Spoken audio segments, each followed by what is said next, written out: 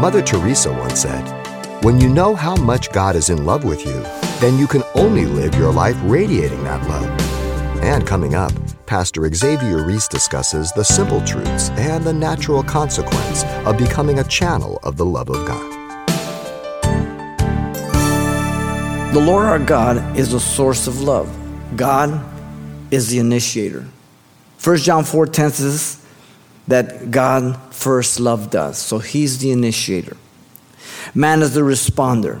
1 John 4:19, man loves God because he first loved us. So he always initiate, we respond.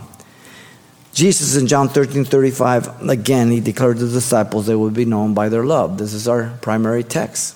Agape love, one for another. We're in the family of God. God's love is based on his holiness. God is love, 1 John 4:7 and 8 tells us. The church is the channel of love. The purpose of God's love is to impart it to others due to the fact that it is the greatest commandment, as you know. A lawyer asked Christ one time, which was the greatest of the commandments?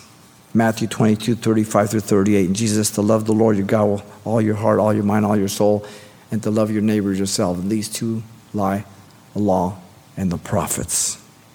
Just two, because the first tablet is the vertical relationship, my love for God.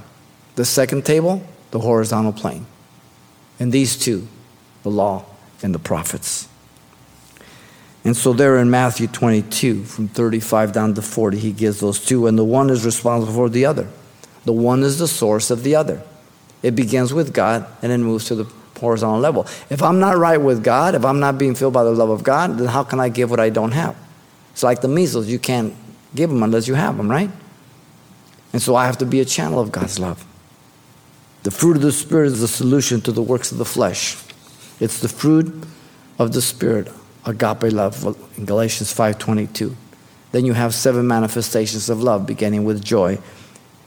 The rest of verse 22 to 23. And so here we have, once again, the vertical axis. God's love as the source of man who imparts it on the horizontal plane, the fruit of the Spirit to others.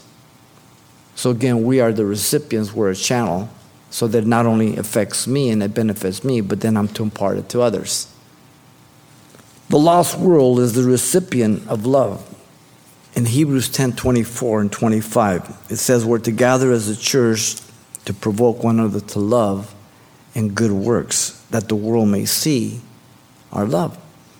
Having been lost, I know what it is to be lost.